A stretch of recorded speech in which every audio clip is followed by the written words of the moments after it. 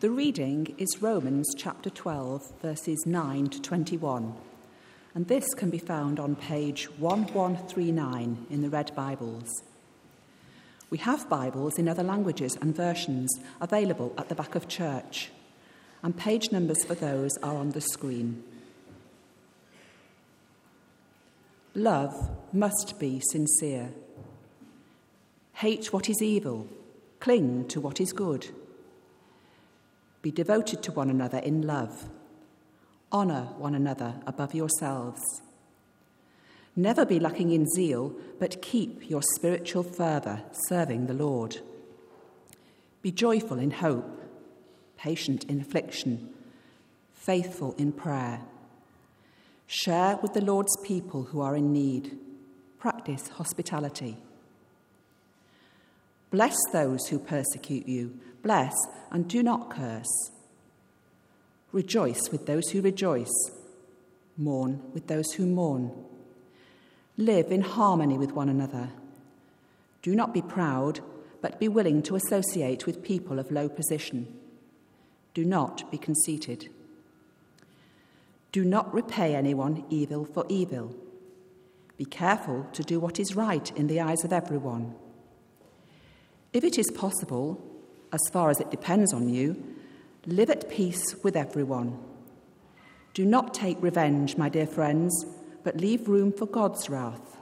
For it is written, "It is mine to avenge, I will repay," says the Lord. On the contrary, if your enemy is hungry, feed him. If he is thirsty, give him something to drink. In doing this, you will heap burning coals on his head. Do not be overcome by evil, but overcome evil with good. This is the word of the Lord.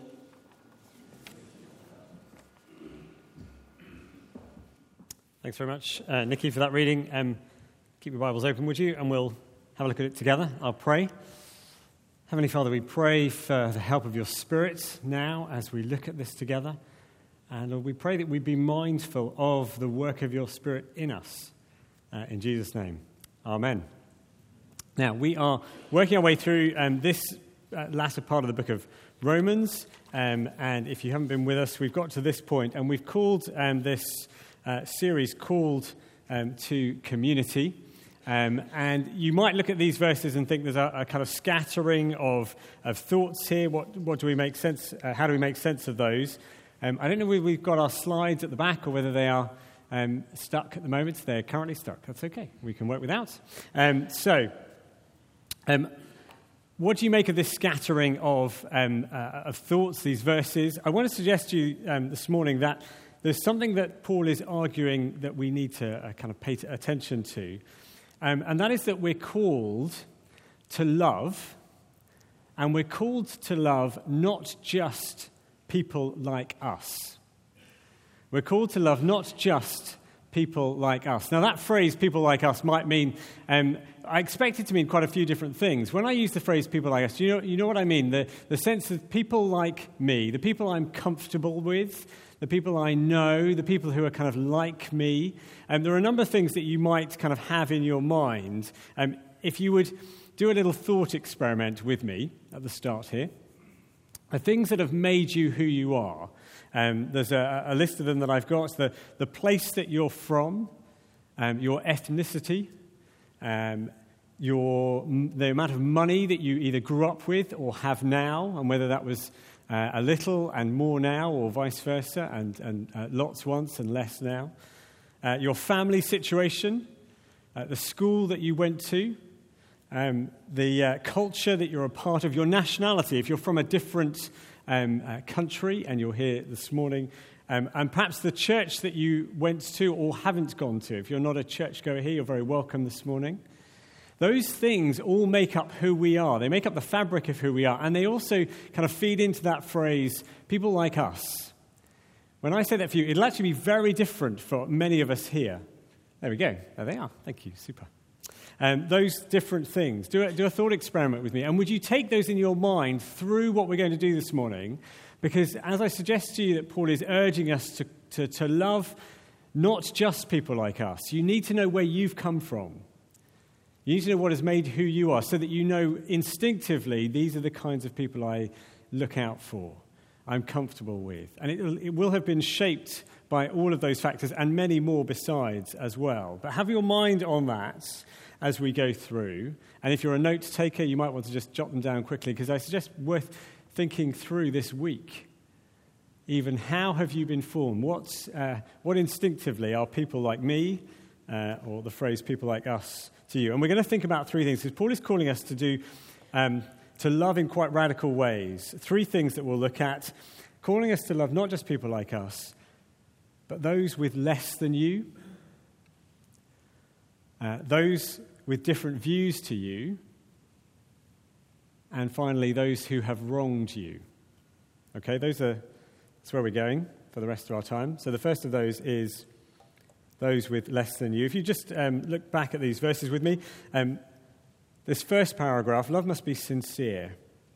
Hate what is evil, cling to what is good, be devoted to one another in love, honor one another above yourselves, never be lacking in zeal, but keep your spiritual fervor, serving the Lord. Be joyful in hope, patient in affliction, faithful in prayer. Share with the Lord's people who are in need. Practice hospitality. Four brief things. These are family words. He is picturing people who've come together, and he is giving them an instruction to be like family with one another. So being devoted, and loving one another, it's the Philadelphia sibling love. They're family words. That's how we're to view one another. You'll remember the church in Rome was a mixture of Jews and Gentiles who had quite different cultures, different ways of doing things. And he's saying, you are family together. Second, look at one another, honor one another above yourselves. Consider one another to be significant, weighty. Regard others in that way. Give them significance. Thirdly, be intentional about it. Be devoted, never lacking in zeal. Keep your spiritual fervor, serving the Lord as you serve others. Don't just be reactive, be intentional. Be attentive to how the Holy Spirit is working in you and prompting you. And make it practical, fourthly. Pursue hospitality is the phrase underneath that. Practice hospitality. Pursue. Share with the Lord's people who are in need. He's picturing these Christians in the first century. We imagine them with their quite different ways of thinking about things. People like us would have meant different things to them. And he's saying, regard one another in these ways. Actively pursue hospitality with one another. This is Christopher Ash, who's a Bible scholar, and he wrote this, which I found very helpful. The trouble with becoming a Christian is that I find myself in a society whose members I have not chosen, and many of whom are very needy. By nature, I would prefer to be allowed into a club whose members are richer than me, and where no calls will be made on my money, time, or love. Wouldn't it be lovely if that was what you were being invited to? A club where everyone was wealthier than you and was going to, look after you. That's not what the Christian church is called to be. And he's putting forward something quite radical here, to love those with less than you. Now, to give to those, to share with the Lord's people who are in need, to have less than you can mean a whole range of things. It may be that somebody is here whom you know who has less than you emotionally, who has less emotional support than you do. It may be somebody who has less relational support, whose family situation means they have less relational support than you do. That's by way of mental health. Their situation is that they feel they have less to offer than others have, and they need support. As well as those who have less than materially and financially. There may be those from overseas who have less by way of a sense of community and culture around them than you have or than I have. Do you see there is a wide spectrum by which the Lord's people may be in need and they may have less than us? And to pursue hospitality, to pursue them, to look out for them, to care for them, to welcome them into your home, is to not just look at those, although it may include this, those who have less than you financially, maybe a whole range of things. And what Paul is urging the church here to do and urging us is in the people that you and I speak to after this service, the people you might invite into your home, are they just people like us? Or do we have eyes to see those who are in need in a whole range of ways? We're called to love not just people like us, but those with less than you. And then secondly, called to love not just people like us, but those with different views to you. The next paragraph goes on, bless those who persecute you, bless and do not curse. Rejoice with those who rejoice, mourn with those who mourn, live in harmony with one another. Do not be proud, but be willing to associate with people of low position. Do not be conceited. Loving not just people like us means loving those who disagree with us. And they may disagree with us, and they may be inside or outside of the church. One of the interesting things about this passage is there's no firm distinction between when Paul is getting them to think about how they treat their fellow Christians and how they treat those who are outside of the church, to use that phrase. There's no firm distinction. He moves backwards and forwards. He has here in verse 14, bless those who persecute you. So he's saying the church is not just to look after our own. The Christian community is to be different. Now, in the context of our society, we are highly polarized, aren't we, at the moment? We're a very polarized society, and you can see people entrenching positions. You see people regarding one another with high levels of suspicion and talking about you not being one of us. And the anger with which one side speaks about another, politically, particularly at the moment. You don't need to look far across the newspapers and the news outlets to see how polarized we are and how people treat one another. And the Christian community is to be radically different. It's to bless those who persecute you, bless and do not curse. I say there's no firm distinction. As you run on, there's no... you might think that we kind of get verse 14 and then verse 15, mercifully we're now back to talking about fellow Christians. But actually there's no reason to think that. Rejoice with those who rejoice, mourn with those who mourn. It's how we are to treat those who oppose us, who have different views to us, whether they are inside the church or outside the church. Now that is it's a pretty difficult thing to rejoice with those who rejoice, to be pleased for the success of those who you disagree with, is no small thing.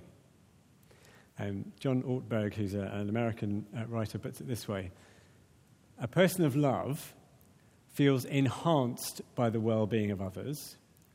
A person of envy feels diminished by the well-being of others. To rejoice with those who rejoice is no small thing when that person disagrees with you. To regard the success of somebody whom you don't naturally regard as one of you is no small thing. And the Christian community is called to that kind of radical thinking. Verse 16, a lot of this anchors in how we think. Verse 16, live in harmony with one another. Underneath it, it's think the same towards the other person. To not be proud is not to think too highly of yourself. To not be conceited, at the end of verse 16, is don't be overwise in thinking about your own position. See what he's kind of saying? You're not called to love just people like us. Actually, those who disagree with you, those who take a different view, those who oppose you, whether they're inside or outside of the church. Thirdly, We're called to love not just people like us, but those who have wronged you. The final paragraph. Do not repay anyone evil for evil. Be careful to do what is right in the eyes of everyone. If it is possible, as far as it depends on you, live at peace with everyone. Do not take revenge, my dear friends, but leave room for God's wrath, for it is written, "It is mine to avenge, I will repay," says the Lord. On the contrary, if your enemy is hungry, feed him. If he is thirsty, give him something to drink. In doing this, you will heap burning coals on his head. Do not be overcome by evil, but overcome evil with good.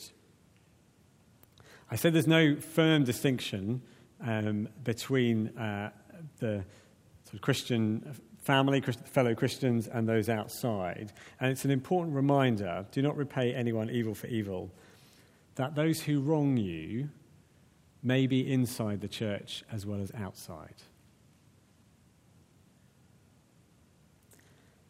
Now, by nature, I guess, we often want to hit back. We often want to retaliate when we're wronged. We want to see somebody fall. We'd quite like it if they get their comeuppance and their noses are rubbed in it. And Paul calls us to something different to that. The interesting thing I think about this final paragraph is how realistic he is and how sensitive to the realities of the world, the complexities of the world he is. Let me point you to a couple of verses. The midway through verse 17, he says, "Be careful to do what is right in the eyes of everyone." And then verse 18, "If it is possible, as far as it depends on you, live at peace with everyone." He's very attuned to the nuances of the situation that you might be in and I might be in. There's two parts to it. One is active and one is passive, if I can put it in those terms. Actively, those words suggest it needs wise and careful thought about what to do when somebody has wronged you. And actually, it needs attentiveness to the work of the Spirit in you. And the work of the Spirit using your conscience. Christian conscience is such an important thing, to be attentive to how is your conscience directing you. What might you ordinarily do, but in this situation you need not to do on this occasion? What, vice versa, what would you ordinarily not do, but in this situation you know you need to do, given the situation that we're in? See, it's highly realistic. It's really important to kind of note those, because there is a passive element, and that comes when he says, "Do not take revenge, my dear friends, but leave room for God's wrath, for it is written, 'It is mine to avenge, I will repay.'" Don't try and do God's job for him. Now, what he is not saying at this point is, therefore, just allow a wrongdoing to happen to you, allow an abuse to continue. He's not saying that.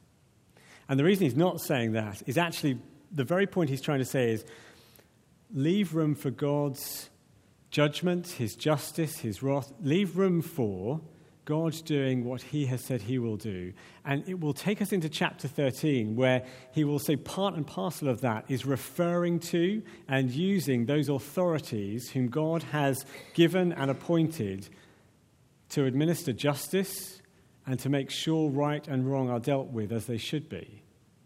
So can you see, he's not saying you just allow something to continue that shouldn't. The opposite. You need to refer to those whom God has appointed to oversee and administer justice. But rather, we don't treat those who wrong us in the way that they have treated us. We don't treat those who have wronged us in the way that they have treated us. If your enemy is hungry, feed him. If he is thirsty, give him something to drink. In doing this, you will heap burning coals on his head. He's possibly suggesting that in doing so, there will be a kind of shame that they feel and realize potentially the error that they have made. Evil only overcomes you and I if you or I give in to evil itself.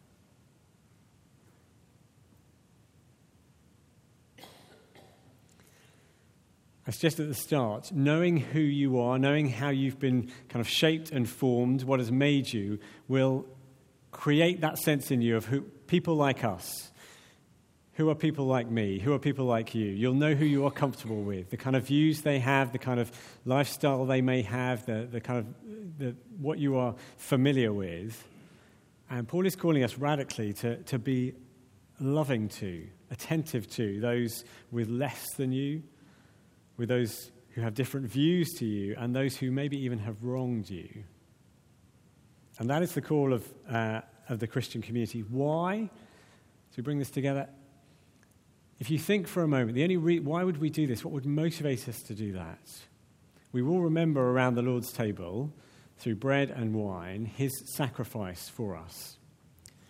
And if you stand back for a moment and look at these three things, think that is what Jesus did when he came to earth for us.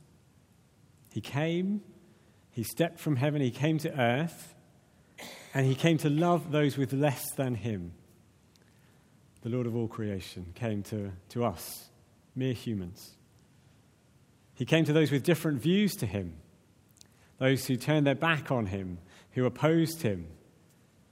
And he came to those who wronged him and nailed him to a cross. And he did it out of love. And the more that we sense that he's done that, not just for them, but he's done that for me, who turned my back on him, who wronged him, the more I sense that, the more I will see in others ways to love them in ways that he has loved me. I've stirred up a few things, I hope, along the way. I wonder if we might just take a minute just now. Ollie's going to come and play some music just for a moment, just to reflect. I put a couple of questions on the screen. One of these that I've spoken about, which comes most naturally to you? I suspect some are easier than others. There's a lot in there that Paul throws into this passage, but some may be harder than others. Just a minute to reflect, to pray, and then we'll be led in prayers just after that. But as some music plays, just have a moment to reflect and think.